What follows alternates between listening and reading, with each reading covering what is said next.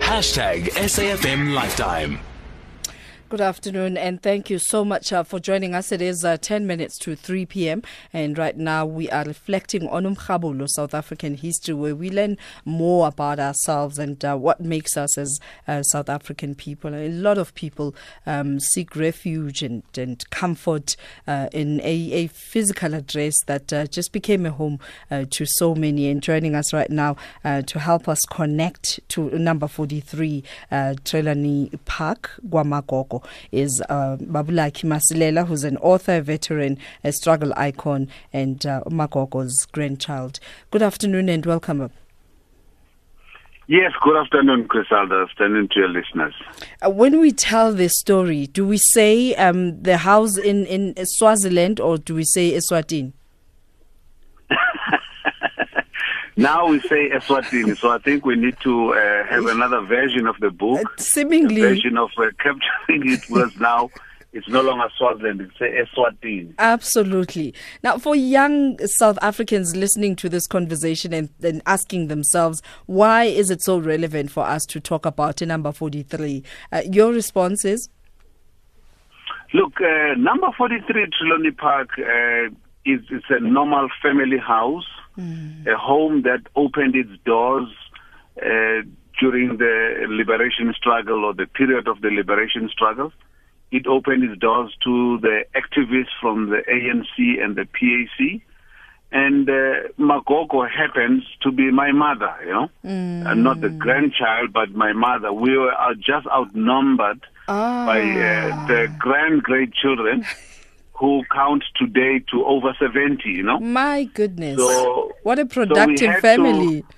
Exactly. So we had to also, follow suit and call Umama to Umagogo, a name that she also earned because she also opened her house, she opened her doors to her life, to her daily occurrences in the family, and opening up for the activists, both from the different political camps, from the PAC, from the ANC.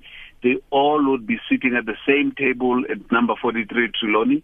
He never allowed for those differences to separate them. Those ideological or political differences, she never entertained differences to an extent that they will find it antagonistic, that they cannot work together in fighting a common enemy.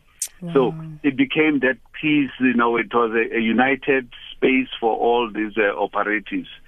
And out of that, we as a family thought that we should capture this story of this safe house in Swaziland that provided protection.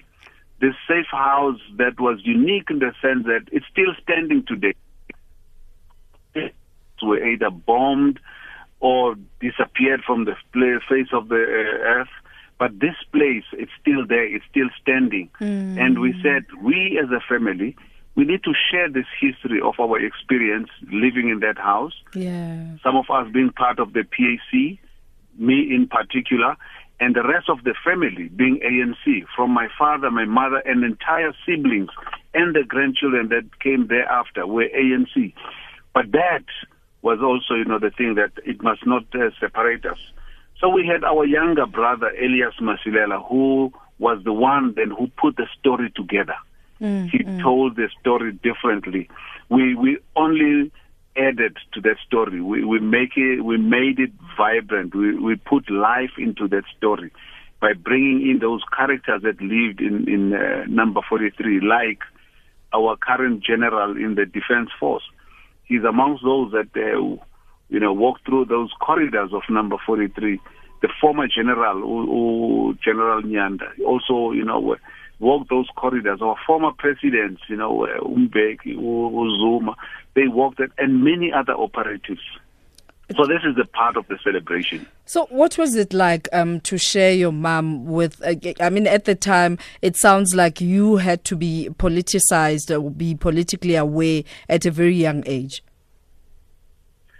We all had to take a little bit of the love that she gave. because she had to split herself. She became a mother, a grandmother to everybody. So every single person felt loved. You felt important.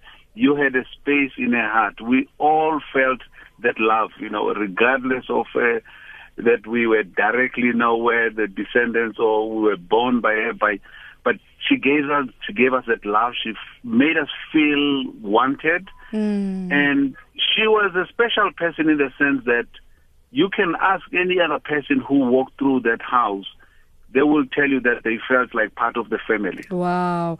And I guess, trying to reflect and use theater of the mind, picturing the house, that the type of kitchen which would have our welcome Dover, where there's sitting around the fire and listening to stories. Do you have any recollection of that? Is it reflected in this book? The book captures the house in a beautiful manner. It touches on the kitchen. What happened? It was a normal gathering area. Everybody walked in and out of the kitchen. There would be meals served. At the minimum, there would be about 12 plates of food, up to 20, for each serving. And then you had the sitting room, which was more a serious place. And for the operatives, it is only when they were planning some mission. Then there was a dining room, which was really used for anything except for studying. Then there was a boys' bedroom, because all of the boys had literally left the house. That bedroom, it turned out to be your place where all the ammunition were kept, and all these operatives were properly planned to the nth detail. Operations, your Church Street bomb blast, where Sasol, and many other operations that were planned at number 43 and successfully executed. So those are the memories that are captured in the book. There is a tree that stands outside the house, the mango tree. It's a big tree in the front. And that tree was used, by both the police to hide on top of the tree and use it as a lookout point for any of these operatives that will be coming home. And it depends who got first to the tree. If the ANC operatives got first to the tree, that would be their lookout point. So there is this story that's, it's so beautiful. We still have that tree. We'll be sitting underneath it, for the next few days, and people will be assembling and getting to feel, the shade, the warmth, and the security and the protection that this tree provided. But Trelawney Park as a whole, is a place that is unique to our struggle, because it's a suburb in Swaziland that you wouldn't think of, that it had weapons moving in and out from that house and into South Africa. Yes. And where do we find the book? The book, you'll find it in a lot of there's popular bookstores. And also the family, we also have our own campaign as a family to ensure that we market it, we push it ourselves, So if you are not willing to walk to one of the bookstores, you can contact us and we can make it available as quickly as possible. This is the thing that we've taken upon ourselves as a family, to make sure that we also do the marketing of the book. Knowing our history is exactly what we do best with this show. Thank you very much for joining us, and thank you for sharing Magogo with us.